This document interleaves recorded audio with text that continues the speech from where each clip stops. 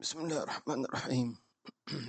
الحمد لله رب العالمين، وأشهد أن لا إله إلا الله وحده لا شريك له، وأشهد أن سيدنا ونبينا محمدا عبده ورسوله، صفوة الله عز وجل ورحمته وبركته ونوره وهدايته ومعرفته،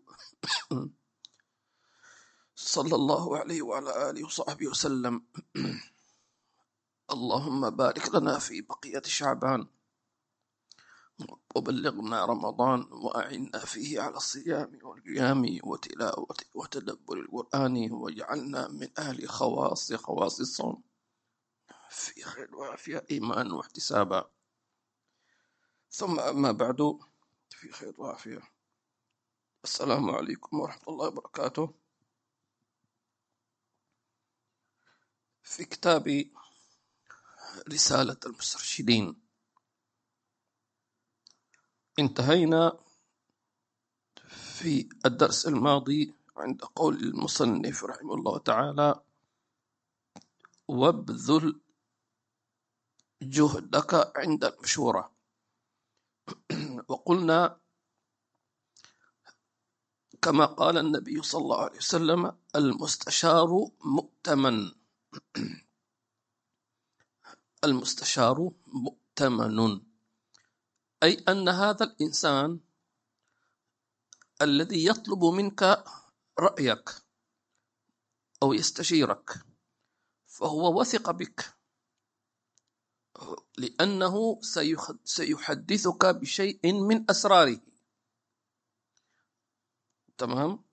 عندك شيء موضوع خاص لا تريد أحد أن يطلع عليه، وبالمقابل تحتاج إلى أن تستشير أناسا فيه، فاختارك هذا الإنسان ووثق بك لأنه سيبث لك شيئا من أسراره التي لا يحب أحد أن يطلع عليها، ولذلك المستشار مؤتمن، فينبغي أن يؤدي حق الأمانة.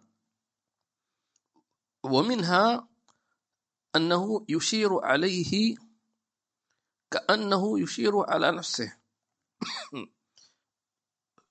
أن تحب لأخيك ما تحب لنفسك، وأن تكون موضع الاستشارة، بمعنى هو أحسن الظن بك، لكن أنت ربما ما عندك خبرة، ما عندك فكرة عن هذا الموضوع، فينبغي أن تخبره، تقول له: جزاك الله خيرا، أنت أحسنت الظن بي واستشرتني، لكن في الحقيقة أنا ما عندي فكرة عن هذا الموضوع. فينبغي أن تبين له ذلك. فإن قال لك حتى ولو ما عندك فكرة، أنا أحب أن نستأنس برأيك، فأنا خلاص أنت أديت الذي عليك. ومع ذلك ينبغي على الإنسان أن يجتهد في أن يعطي المشورة حقها في البحث والسؤال والتحصيل إلى غير ذلك. هذا كان في الدرس الماضي. اليوم إن شاء الله نكمل بقية هذا الحديث. بسم الله، من يقرأ. بسم الله الرحمن الرحيم، وصلى الله على سيدنا محمد وعلى آله وصحبه وسلم. من رسالة المسترشدين للإمام أبي عبد الله الحارث المحاسبي رحمه الله تعالى، ونفعنا به وبكم، وجمعنا به وبكم ومشايخنا في الدرس الأعلى رضي الله عنكم، إلى أن قال: واقطع في الله بحزم، ولا تخالل إلا تقيا عالما، ولا تخالط إلا عاقلا بصيرا، وكن مقتديا بمن قبلك من الأئمة، ومعلما لمن بعدك من الأمة.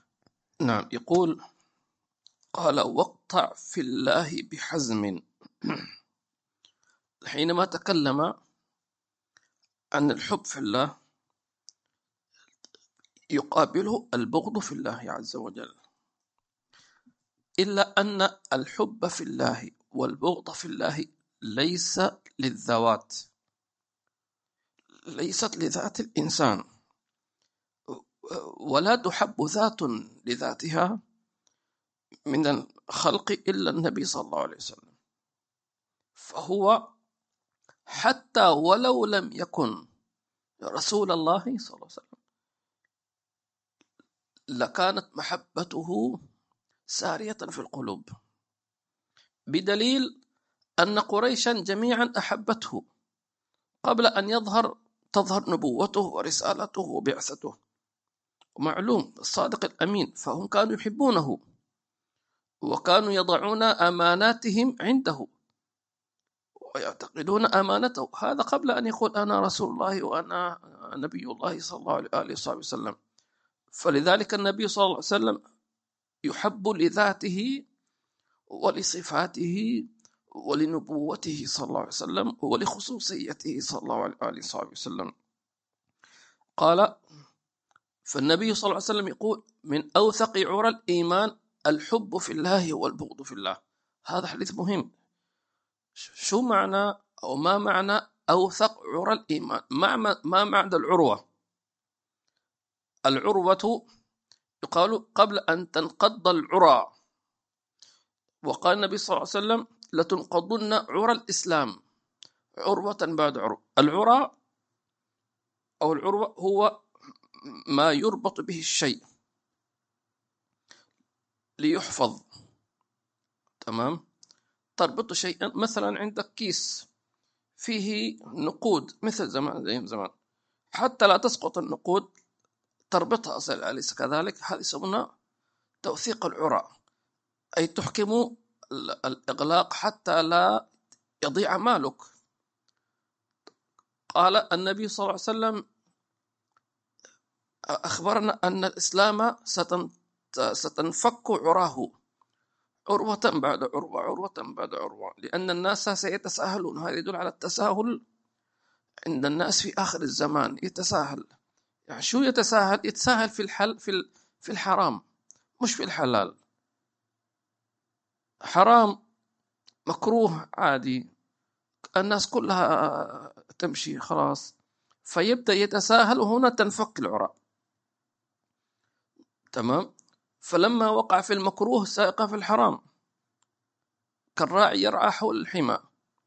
كمن يؤخر الصلاة عن وقتها فإنه حتما ستأتي عليه صلاة يخرجها عن وقتها، هكذا تنفك العرى. إلا أن النبي صلى الله عليه وسلم قال من أوثق عرى الإيمان، أي من أشدها قوة ومتانة، ما يمكن أن تنفك إلا بصعوبة، الحب في الله. لذلك نحن نحتاج إلى الحب في الله في آخر الزمان لكثرة الفتن. ما الذي يجعل الناس تنفك عراهم؟ بكثرة الفتن، تمام؟ كثرة الفتن، خلاص صار الناس يعني يموجون. فبالتالي أنا وأنت نريد أن نحفظ ديننا، فنحتاج أن نربطه. فبأي رباط يربط قوي متين؟ الحب في الله. وعلى قدر من تحب تكون العروة قوية، مفهوم؟ على قدر من تحب وعدد من تحب. فمثلا نحن مطلوب منا أن نحب كل المسلمين، كل المسلمين إخواننا في الإسلام، طيب، لكن أن تحب خاصتهم، أولياءهم، العارفين، العلماء، الصالحين، تمام، ذو الفضل، هؤلاء تحبهم. ومن كرم الله أو من رحمة الله عز وجل أن الله فتح لنا باب المحبة في الله لكل من سبقنا بالإيمان. وتحدثنا عن هذا كثيرا، أن تحب الصحابة، تحب الأنبياء، تحب التابعين، تحب العلماء، المجال مفتوح. فكلما صدقت محبتك لهؤلاء في الله، كلما كانت العروة قوية متينة، كما ذكرنا على قدر من تحب منزلتهم، مقامهم، تمام؟ وعلى قدر أيضا صدقك في المحبة، وعلى قدر عدد من تحب. لأنه لما يكون عندك حبل واحد غير لما يكون عندك حبلين وثلاث وأربع وخمس، صح ولا لا؟ كلما كان ذات الحبال كلما كان إيش الرابط قوي. إذا انقطع حبل في 20 حبل ثاني، في مليون واحد، تمام؟ قال واقطع في الله بحزم، أي لابد أن تبغض في الله بحزم، ما تتردد. يعني ما والله أنا أخاف يزعل مني، يعني كذا. في ناس هكذا يداهن ويخالط ويماري يقول أنا لو يعني مثلا لو أنا قطعته أو كذا، يقول هذا صديقي عزيز علي. تمام، نقول طيب هذا إنسان يفعل المنكرات، انصحه مرة ومرتين وهكذا. لكن إذا كان هذا الشخص مصرا على المعصية ولم يستمع لنصيحتك، فينبغي أن تبتعد عنه ولو مؤقتا، خوفا على دينك، لأنه يخشى أن تكون علاقتك به كصاحب من زمان أقوى من إيش؟ من العلاقة الإيمانية، فيسحبك. لأنه على حسب الرابطة، كلنا كنا أصدقاء أيام الدراسة، كما يقال هذا صديق الطفولة، فعشنا مع بعض ورحنا المدرسة مع بعض ونلعب مع بعض إلى آخره. فيكون يقول هذا صديقي، يعني توأم روحي زي ما يقولوا. ثم بعد ذلك أنت سلكت طريق الخير، وهو سبحان الله سلك طريقا آخر. فإذا كانت رابطتك به من حيث ذلك الوقت فهي للدنيا، وإذا خفت رابطتك بالآخرة فيخشى عليك أن تنجذب له لقوة الرابطة الشخصية الدنيوية، فتنجذب إليه. ولذلك قيل ابتعد عنه واقطع العلاقة ظاهرا وباطنا، ادعو له أن تكون علاقتك به علاقة لله سبحانه وتعالى، واقطع في الله بحزم. الله الله الله. قال ولا تخالل إلا تقيا عالما، كما قال النبي صلى الله عليه وسلم لا تصحب إلا مؤمنا، ولا يأكل طعامك إلا تقي، أو لا تصاحب إلا مؤمنا. فلا تخالل إلا تقيا عالما، الصحبة تمام، بخلاف التعامل. أنا وأنت نعيش في دنيا مفتوحة فيها أصناف البشر، فيهم المسلم، فيهم التقي، فيهم الولي، فيهم المسلم العادي، فيهم العاصي، فيهم الفاسق، فيهم الفاجر، فيهم الظالم، فيهم الكافر، فيهم موجودين، فيهم الشيطان، وفيهم.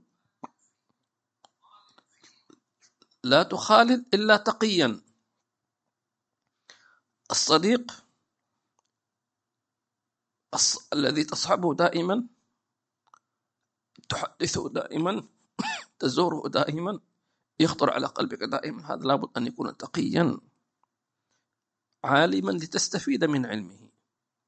قالوا حتى ولو في علم واحد، ليس المقصود عالم أن يكون ما شاء الله علامة في جميع العلوم، لا. يعني مثلا صحبت إنسانا مثلا لأنه عنده مثلا علم أو سند في القرآن، خلاص. والثاني عنده علم في النحو، تمام. ممكن يكون نحوي لكن ما يكون فقيه، ما هي مشكلة، أهم شيء يكون عنده علم، أستفيد من صحبته. هذا فقيه، هذا أصولي، حتى ولو كان من علوم الدنيا ما في مشكلة. لكن أن تصاحب شخص لا هذا ولا هذا ولا عالم ولا نحوي ولا فقيه ولا أصولي ولا شيء، بس هكذا، هذا يضيع وقتك للأسف. وأكثر الناس على هذا، أو أكثر أصحابه من هذا النوع، شلة ما شلة، وربعي وأصحابي وزملائي، وسوالف، طلعات وخرجات ونزلات وهكذا، وسوالف، لكن ما في فائدة، ما يستفيد، ما فائدة. يعني فقط عبارة عن أوقات تصرف في القيل والقال، ونحن في زمن كل واحد لابد يكون عنده حكيم. الآن أنت ترى الزمن متسارع، الزمن متسارع الأحداث متسارعة، إنذارات لقرب القيامة خلاص. النبي صلى الله عليه وسلم يقول فهل تنتظرون إلا موتا مفجعا، موتا مفندا، أو الدجال، أو الساعة، والساعة أدهى ومرش. يعني كان النبي صلى الله عليه وسلم يقول شو تنتظر؟ أنت شفت الآيات أمامك الآن، شفت هؤلاء يموتون، تظن أنهم يموتون أنت لا تموت؟ هؤلاء يمرضون، يمرضون أنت لا تمرض؟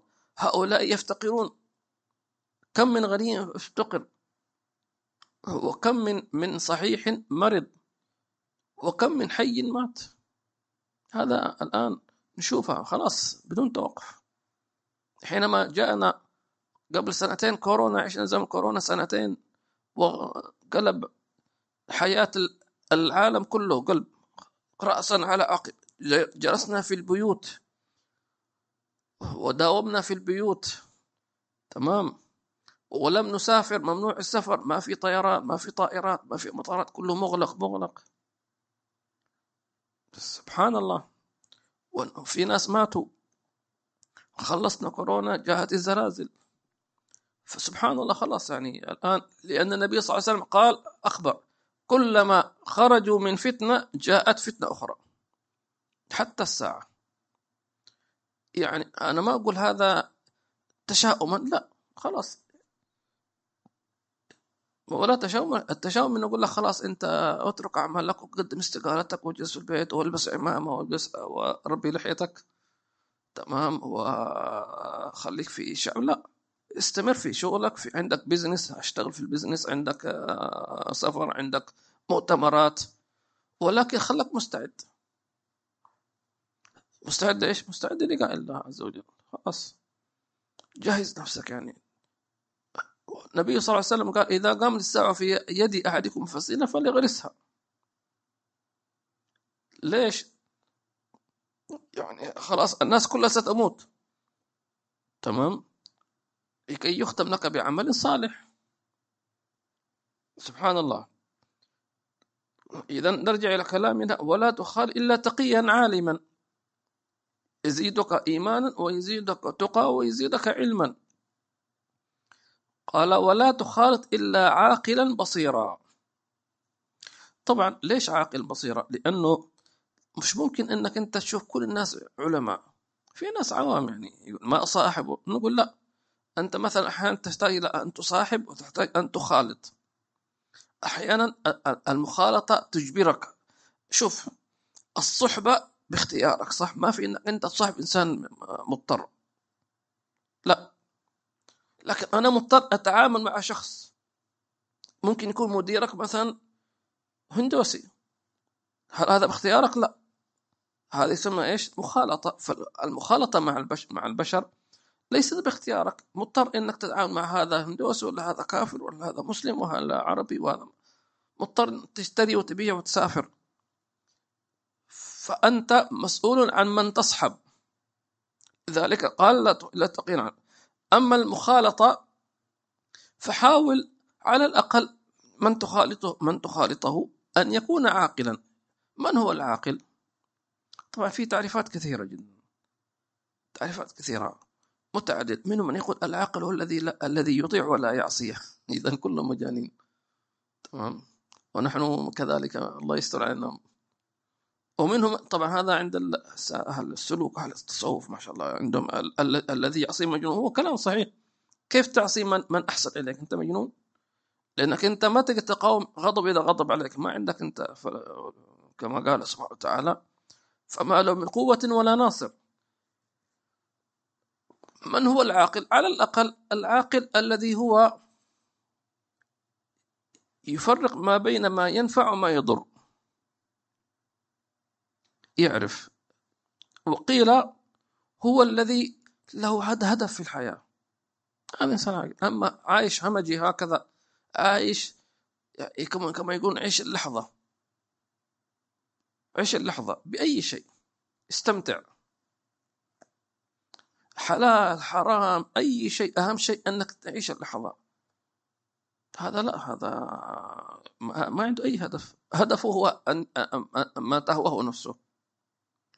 فكل إنسان عنده هدف في الحياة، هدف كما يقول محترم، نعم ممكن. ولا تخرط إلا عاقلا بصيرا. أيضا العاقل هو الذي كما ذكرنا علامة العاقل، إيش قلنا دروس كثيرة من علامة العاقل أنه لا يعطي قرارا إلا بعد دراسة، لا يتعجل في اتخاذ قرارات، أغلب من تعجل في قرار ندم عليه. تمام. أيضا كثرة استشارته وكثرة استخارته. الله قال وكن مقتديا بمن قبلك من الأئمة. هذا ضروري جدا. كن مقتديا، يسمونه التقليد لتنجو. النبي صلى الله عليه وسلم أخبر فقال الله الله في أصحابي. تمام. قال عضوا عليهم بالنواجذ.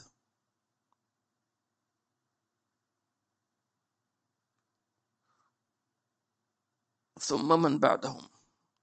لما قال النبي صلى الله عليه وسلم خير القرون قرني ثم الذين يلونهم ثم الذين يلونهم. الاقتداء بمن قبلك من الأئمة، وخاصة في أئمة على نوعين: أئمة في الفقه أو في الشريعة، وأئمة في الطريقة والحقيقة. أئمة في الفقه يسمون علم الشريعة، أمامك أربعة: الإمام الشافعي، الإمام أبي حنيفة، الإمام مالك، الإمام أحمد بن حنبل. إما هؤلاء أو أصحاب هؤلاء. ولا تقل أن هؤلاء أنا أخذ كتاب السنة وهؤلاء أخذوا من فين؟ هؤلاء من كتاب السنة والإجماع والقياس. لو قلت أنا سأخذ أنا أقدر أن أستنتج المذاهب من القرآن الكريم، وقلت أنت زدت مذهبا خامسا، وهذا زاد مذهبا سادسا، وهذا مذهبا سابعا وثامن، كل واحد خلاص تعددت المذاهب. لابد أن تكون عندك أدوات. طيب وهؤلاء هم الفرقة الناجية في الفقه. ثم بعد ذلك أئمة الطريق،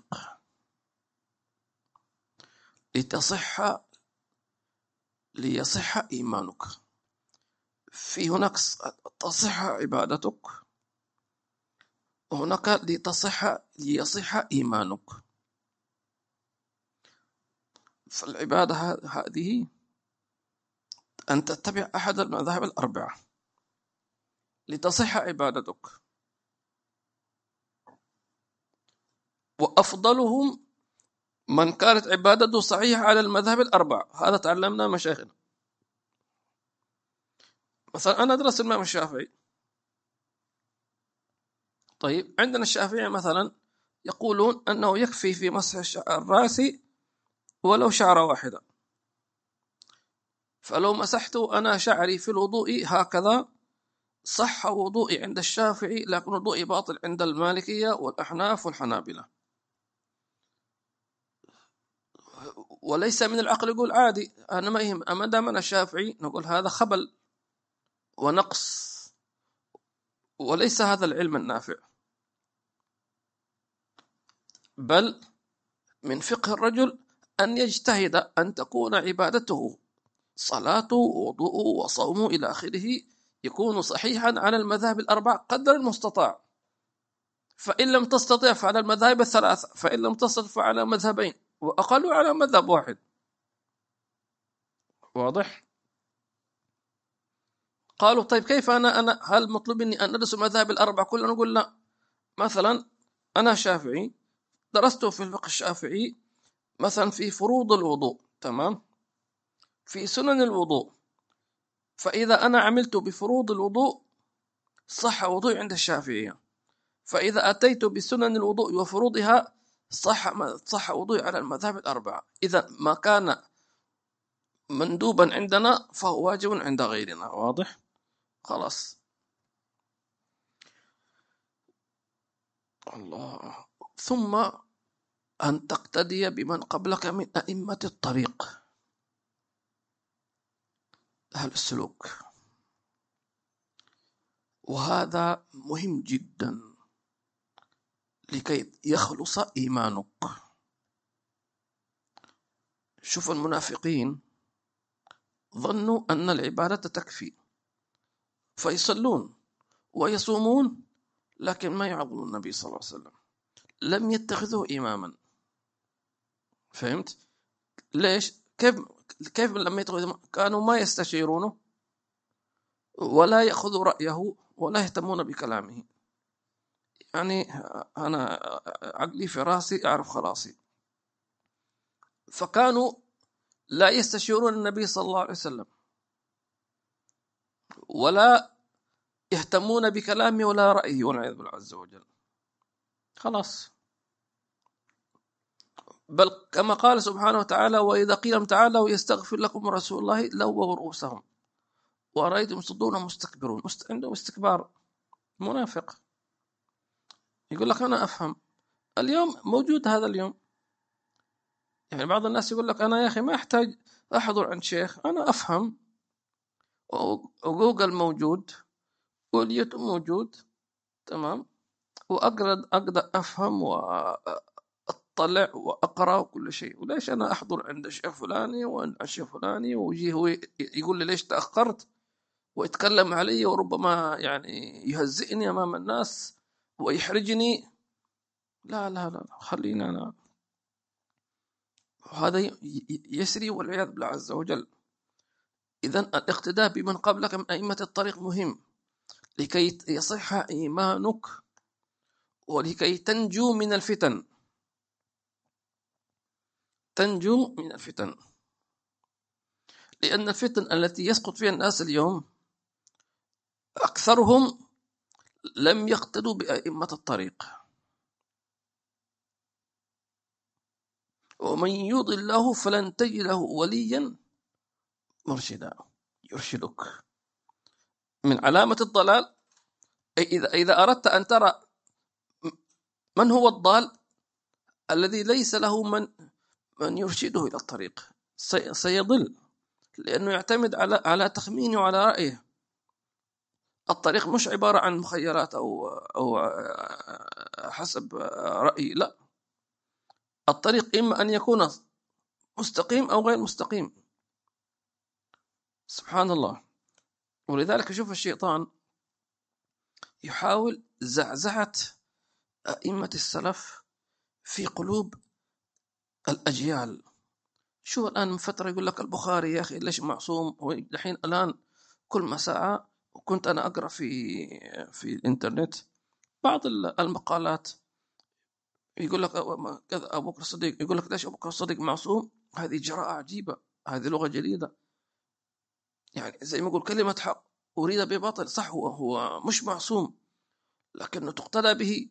النبي قال لك أنا تارك فيكم هؤلاء، عليكم بالخلفاء المهديين بعدي، عضوا عليهم بالنواجذ. يقول لك بالنواجذ صلى الله عليه وسلم. والأمة لا تجتمع على ضلال، لأن تجد الآن زعزعت هؤلاء الأئمة في قلوب الناس. يقول لك البخاري يغلط، مسلم يغلط، وليش البخاري يقول هذا ضعيف على كيف وهو مش عارف ايش. موجود، ما تسمعوا هذا الكلام موجود الآن. بدأت الرموز الدينية السلف يحاولوا هدمها. هذا هو انزلاق شديد. الأمة تمشي أو الناس يمشون والعياذ بالله عز وجل ومعهم كثيرون. صح كلامك صح. ليش أنا شافعي وليش هذا الشافعي عنده؟ سبحان الله عنده عجيب. وقس على هذا واحذر أن يكون أحد أبنائك من هؤلاء. أنت لذلك نقول لابد كل واحد منا من فترة أخرى يزرع ويغرس بقلوب أبنائه القدوة. هؤلاء الله خلقهم لنقتدي بهم، هؤلاء خدموا الإسلام، هؤلاء أصفياء. احذر واحد يقول لك لا مش عارف ايش، انتبه من الشافعي وانتبه من أبي حنيفة وانتبه من الإمام الغزالي والإمام النووي وعيش حياتك. لا، كثرة ذكرهم بالقداسة بالتعظيم، قال الإمام الشافعي كذا، قال الإمام النووي كذا، قال الإمام أبي حنيفة كذا، لابد أن نذكر أسماءهم ونقتدي بهم. سبحان الله. قال وكن مقتدي. الآن لو سألت أكثر شبابنا اليوم من قدوتك، بمن تقتدي، ما في. عادي يعني أنا أصوم وأصلي،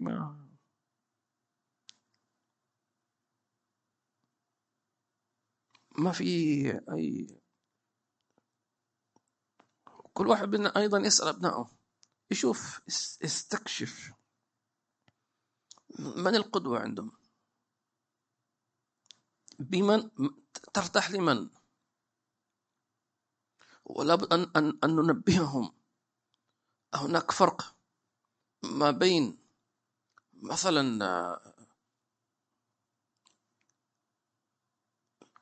عارف بالله عز وجل، ما بين دكتور في جامعة مع احترامي لهم، ما بين خطيب جمعة، ما بين مقرئ.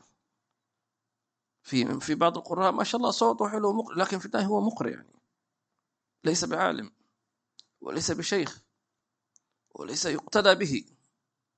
فلا بد أن تعرف بمن تقتدي، بمن تأخذ برأيه، بمن تهتدي. هم أهل السند المتصل إلى النبي صلى الله عليه وسلم. قال ومعلما لمن بعدك من الأمة. لا يكفي أن تكون عالما بل معلما حتى لا يتوقف النور. والنبي صلى الله عليه وسلم يعني في أحاديث عن النبي صلى الله عليه وسلم يعني عظيمة تخلي الإنسان الذي يسمع الحديث أنه يعني يعلم غيره الدعوة إلى الله عز وجل. فمثلا يقول النبي صلى الله عليه وسلم إن الله وملائكته، تمام، حتى الحيتان في البحر لتصلي على معلم الناس الخير. إن الله وملائكته، والحيتان في البحر تصلي على معلمي الناس الخير. خليك أنت إيش تعلم غيرك. وبعدين شوف ما قال يعلم الناس العلم، صحيح العلم هذا من أعظم الخير، لكن أي شيء. شو معنى الخير؟ إيصال النفع للناس،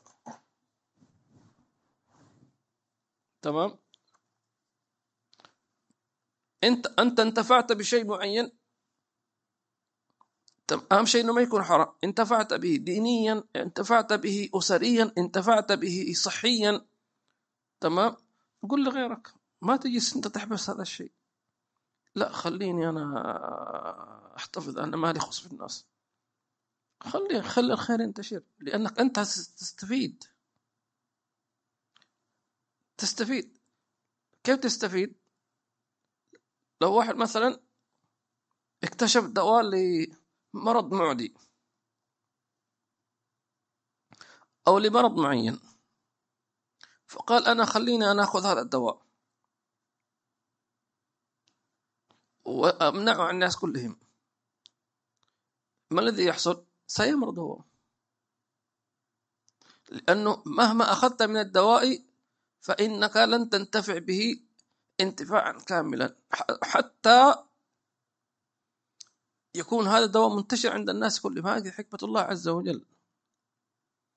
فلذلك أن تعلم الناس الخير، ما ينفعهم في دينهم، ما ينفعهم في معاشهم، ما ينفعهم في علمهم، ينفعهم في حياتهم الأسرية، ينفعهم في حياتهم الصحية، أي شيء تنفع فيه البشرية يدخل في دائرة الخير. سبحان الله.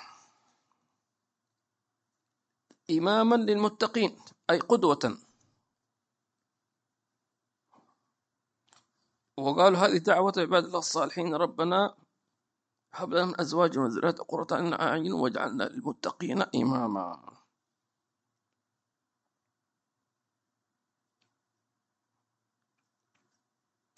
وربي أبنائك على أن يكونوا أئمة لا مأمومين،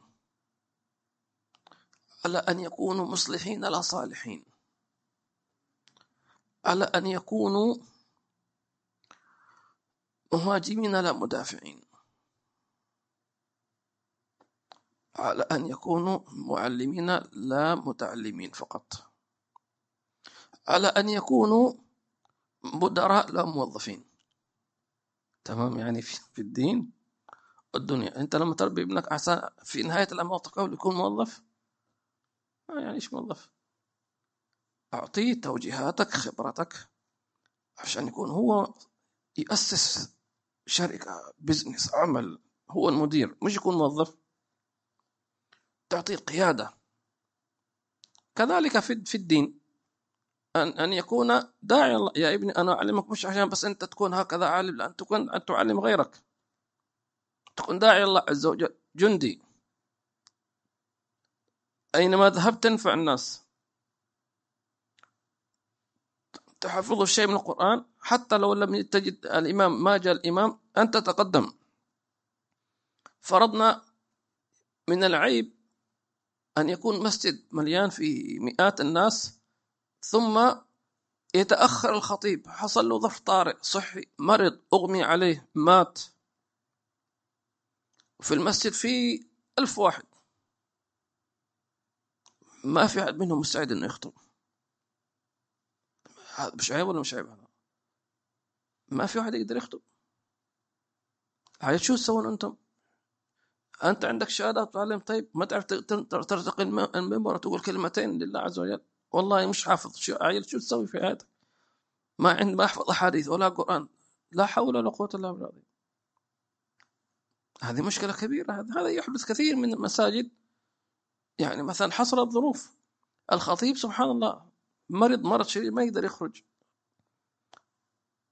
والناس اضطربوا، ما صلوا الجمعة. اللي راح مسجد بجواره والذي فاتته صلاة الجمعة وصلاها ظهرا، ولو أن واحدا عنده شوية آيات، نحن ما قلنا لك تكون مفتي ولا نقول، نحن نتكلم طبعا بشكل عام. يعني صح كل دولة قانون. نتكلم مثلا لو فرضنا رحت بلد بعيدة أو كذا ولم تستطع أن يعني أن ما في أحد خطيب، قم تخطب. سبحان الله. إماما للمتقين، كهفا للمسترشدين،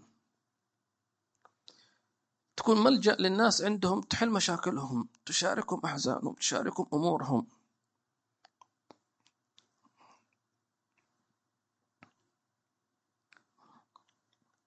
قالوا وينبغي هذه الصفات أن تكون موجودة في الأب.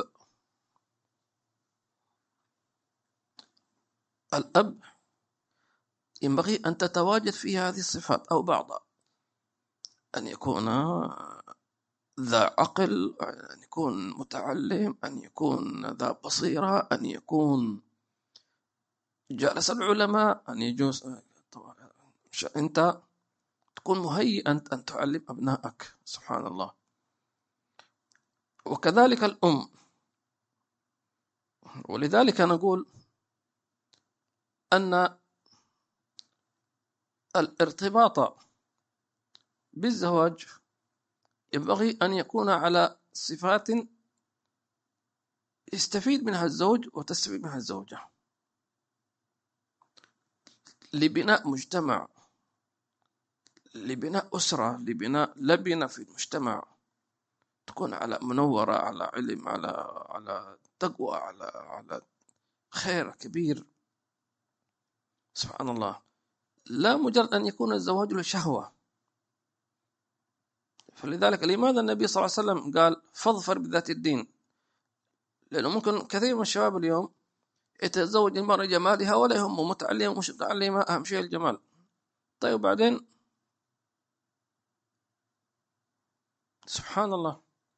أو هي العكس، تقدم لها شبان يعني ترفض والله مش بذلك المستوى من الجمال والعياذ بالله عز وجل.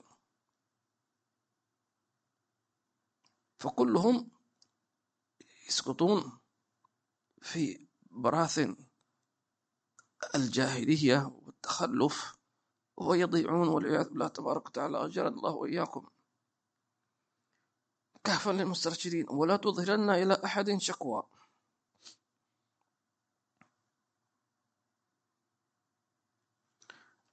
يعني إذا أحد أساء إليك فلا تشتكي هذا المسيء إليك لغيرك، والله فلان يؤذيني، فلان يزعجني، فلان لا. إذا أذاك تريد أن تشتكي فاشتكي إلى الله عز وجل أو ادعو له،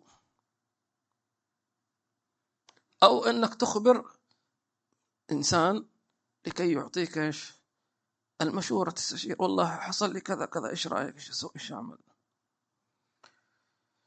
الله لا إله إلا الله. طبعا هذه كلها تقدم عنا سابقا.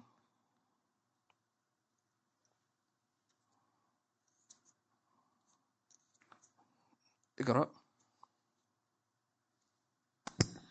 ولا تظهرن إلى أحد شكوى ولا تأكل بدينك الدنيا وخذ بحظك من العزلة ولا تأخذن إلا حلالا وجانب الإسراف.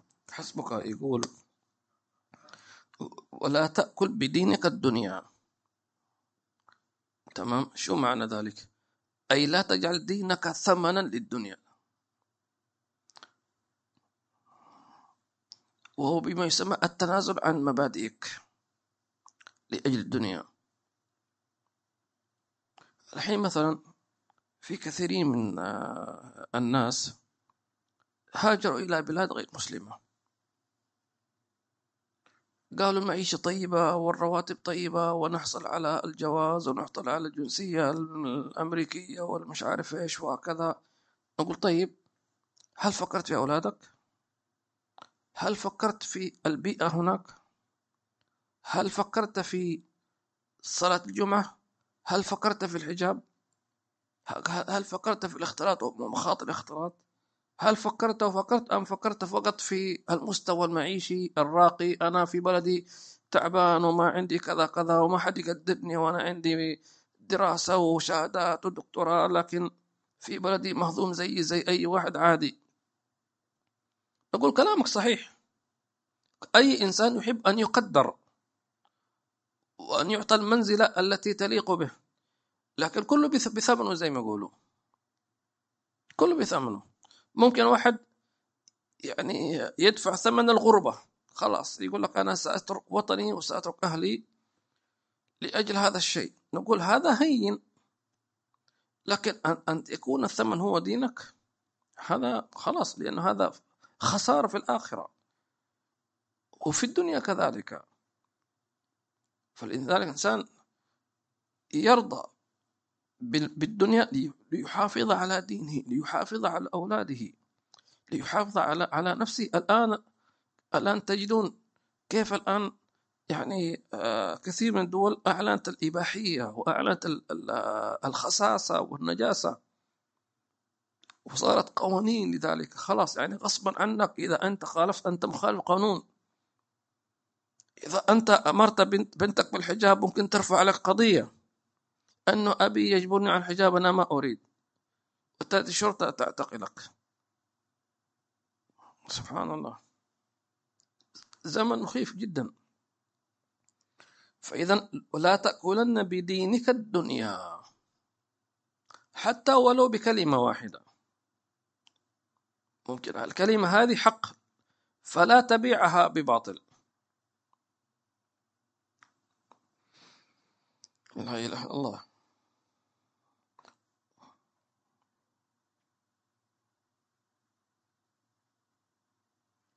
قال وزل مع القرآن حيث زال من الميل، يقول يقال وقت الزوال، أي تميل الشمس. فأنت مع القرآن أينما، مش تميل كما تميل الرياح. مثل بعض الناس يقول لك يميل كما الرياح تميل مع الموجة. لا، حسب الموجة، حسب الموضة، حسب جوجل ما يقول، حسب في الفيسبوك. قال يمين يمين، قال شمال شمال، قال ارفع شعارات اجلسوا. خليك مع القرآن. قال لك اجلس، قال لك اطلع، قال لك اسكت، خلاص. والله هذا فيه نجاتك.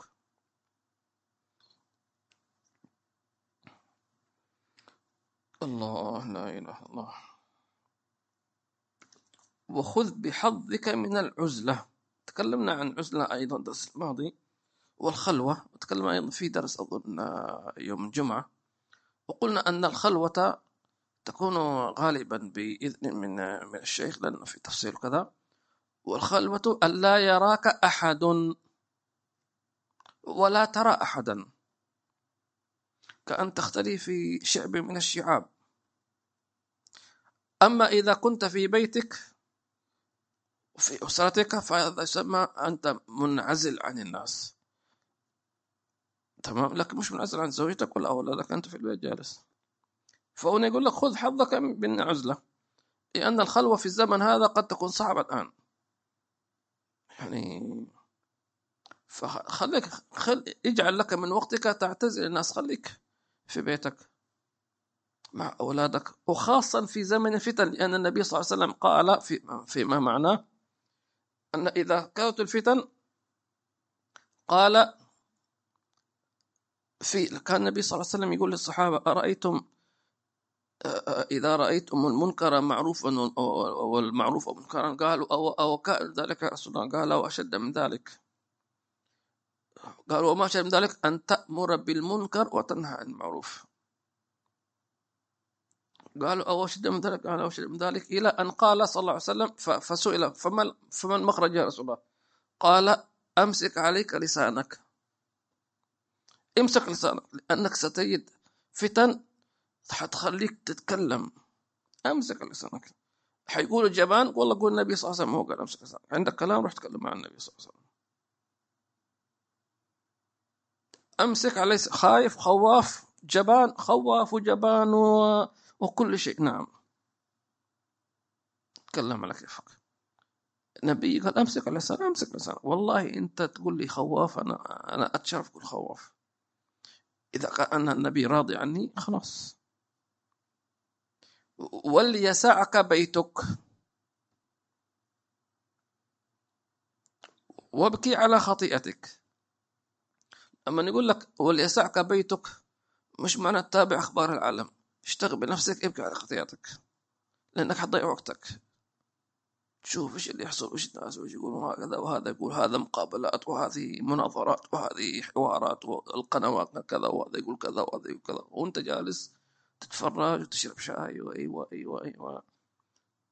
فالنبي ما قال لك اجلس في بيتك عشان أنت بس تشرب شاي وتشوف العالم إيش يقول هذا تضحك. لا، ابكي على خطيئتك، اشتغل بنفسك أنت.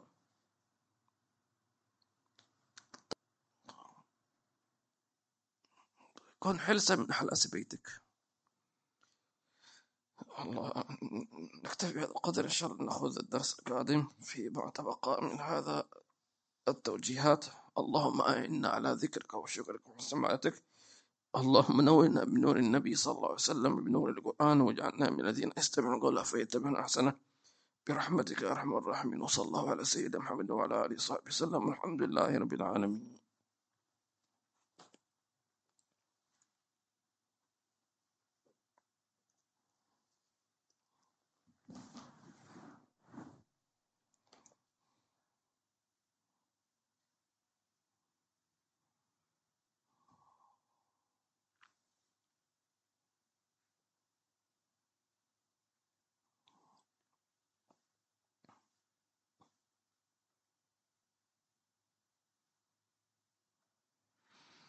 حياك الله عبد الرحمن، كيف جزاك الخير يا عبد الرحمن. وعليكم السلام ورحمة الله وبركاته. أخت سكينة جزاكم الخير. السيد محضار على المشهور جزاكم الخير، ما شاء الله على المتابعة، الله يبارك فيكم وجزاكم الله خير. أبو يوسف حياك الله أبو يوسف، جزاك الله خير يا أبا يوسف.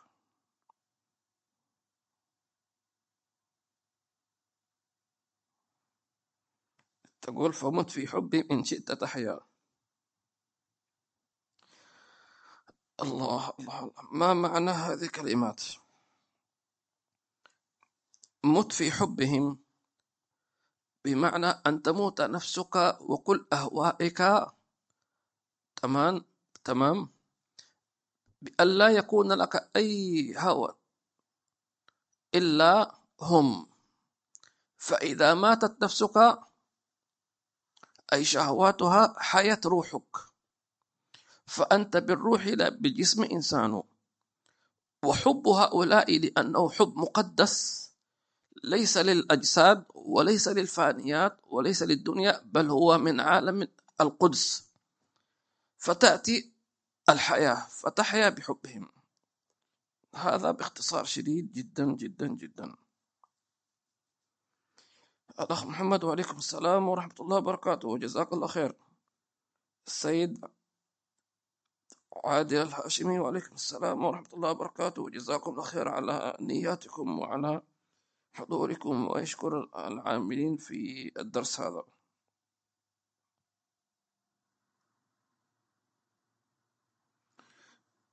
يقول مع استمرار كثرة الزلازل والبراكين والذعر عند الناس طالبين دعاءكم ونظركم وذكر للحفظ والصبر على البلاء.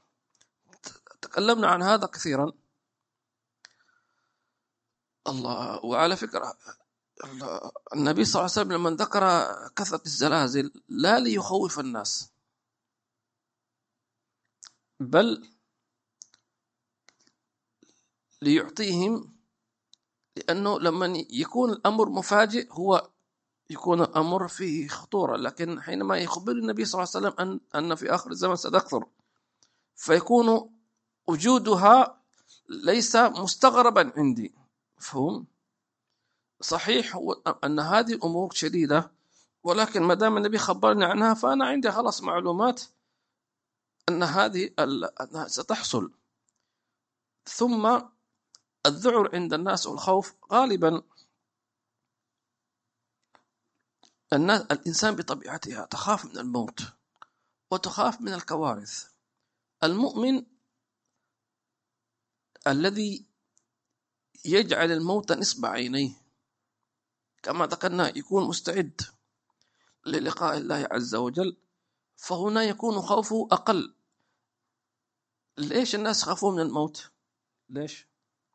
لأنه غير مستعد للقاء الله. ما هو الموت حقيقة، الموت قادم ما في مفر. يعني ما في إنسان يقول لي يا ريتني أنا كنت في حلم. لا، ما في مفر، ذلك ما كنت منه تحيد. فالخوف موجود. تمام. جاء في الحديث عن النبي صلى الله عليه وسلم أقلل من الذنوب يهن عليك الموت. أقلل من الذنوب يهن عليك الموت، يكون الموت هين. سيدنا بلال قال وطرباه، يعني سيدنا بلال مش نبي ولا ملك، صح صحابي ولكن في النهاية بشر رضي الله عنه وارضاه. ومع ذلك نقول أنه ذكر الحفظ ذكرنا سابقا في دروس أن الذي ينجو من الكوارث باختصار شديد الذاكرين الله كثيرا. تمام. إن الصواعق لا تصيب الذاكرين. ثانيا المتقين، وأنجينا الذين آمنوا وكانوا يتقون. اتق الله حيثما كنت، فاتقوا الله ما استطعتم. ثالثا الدعوة إلى الله، الأمر بالمعروف والنهي عن المنكر. وأنجينا الذين ينهون عن السوء. سينجو كل من كان يأمر بالمعروف وينهى. وما كان ربك مهلك القرى بظلم وأهلها مصلحون. تمام، مش صالحون، مصلحون. ما يهلك الله قرية فيها ناس يشتغلون في الإصلاح بين الناس.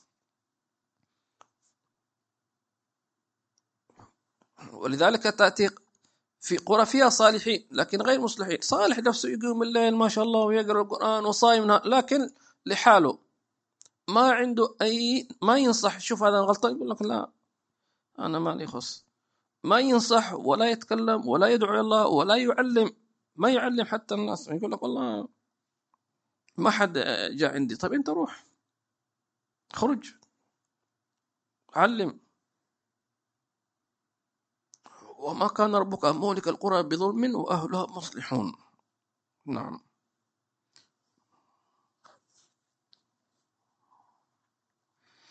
أيضا كما قال النبي صلى الله عليه وسلم كما ذكرنا في درس الجمعة، قال صنائع المعروف تقي مصارع السوء. صنائع المعروف أي المعروف هو الذي كما ذكرنا أن ما تتعامل مع الناس بما ينفعهم. تمام، يعني تساعد الناس، الصدقات، قضاء الديون، مساعدة الناس. حتى لو أنك حملت هذا الماء لأخيك المسلم يعتبر من المعروف. حملت عنه متاعا، قضيت له دينا، قضيت له حاجة، خففت عليه مشوار، أخذته معك في الطريق. وين طريقك؟ والله طريق إلى المكان، تعال معي بالسيارة. تمام، احتاج إلى طباعة في الكمبيوتر ويندوز في الوورد حاضرين، احتاج إلى ترجمة كذا كذا نترجم. أي شيء فيه نفع يعتبر من صنائع المعروف. حتى قلنا في الدرس الماضي وأقلها تبسمك في وجه أخيك صدقة. قال النبي صلى الله عليه وسلم لا تحقرن من المعروف ولو أن تلقى أخاك بوجه طلق. طيب هذا باختصار شديد. نعم حبيب, if I have prayed صلاة الظهر then some other person asked me to pray ظهر with her as صلاة جماعة. Which one should lead صلاة and how will lead يعني إيش lead؟ من يؤم. نعم، إذا أنت صليتي الظهر ثم جاءك امرأة طلبت منك أن تصلي معها فلتصلي هي تكون إماما. تمام، لأنك أنت صليت يعني. وما هي النية؟ أنت النية صح؟ النية أنت مثلا تقول أصلي فرض صلاة الظهر، لا تقول لا قضاء ولا غير ذلك أو إعادة. قالوا وما هي الصلاة يقبلها الله؟ قالوا يقبلها أكثرها حضورا وخشوعا، يعني أحسن عند الله عز وجل. ولا شك أن صلاة جماعة أقرب للقبول. بل قالوا إن صلاة الجماعة مقبولة، من أراد أن تقبل صلاته فلا تصلي إلا جماعة. باختصار شديد.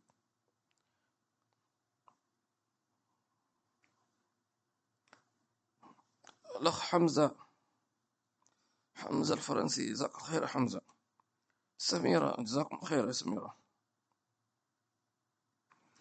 ونور قلوبكم كذلك. الرحمة المهداة صلى الله على سيدنا محمد وعلى آله وصحبه وسلم. الرحمة المهداة وجزاكم الله خيرا. استودعكم الله الذي لا تضيع ودائعه. والفاتحة. الله يتقبل منا وجعلنا من مقبولين ظاهر الباطن إلى حضرة النبي.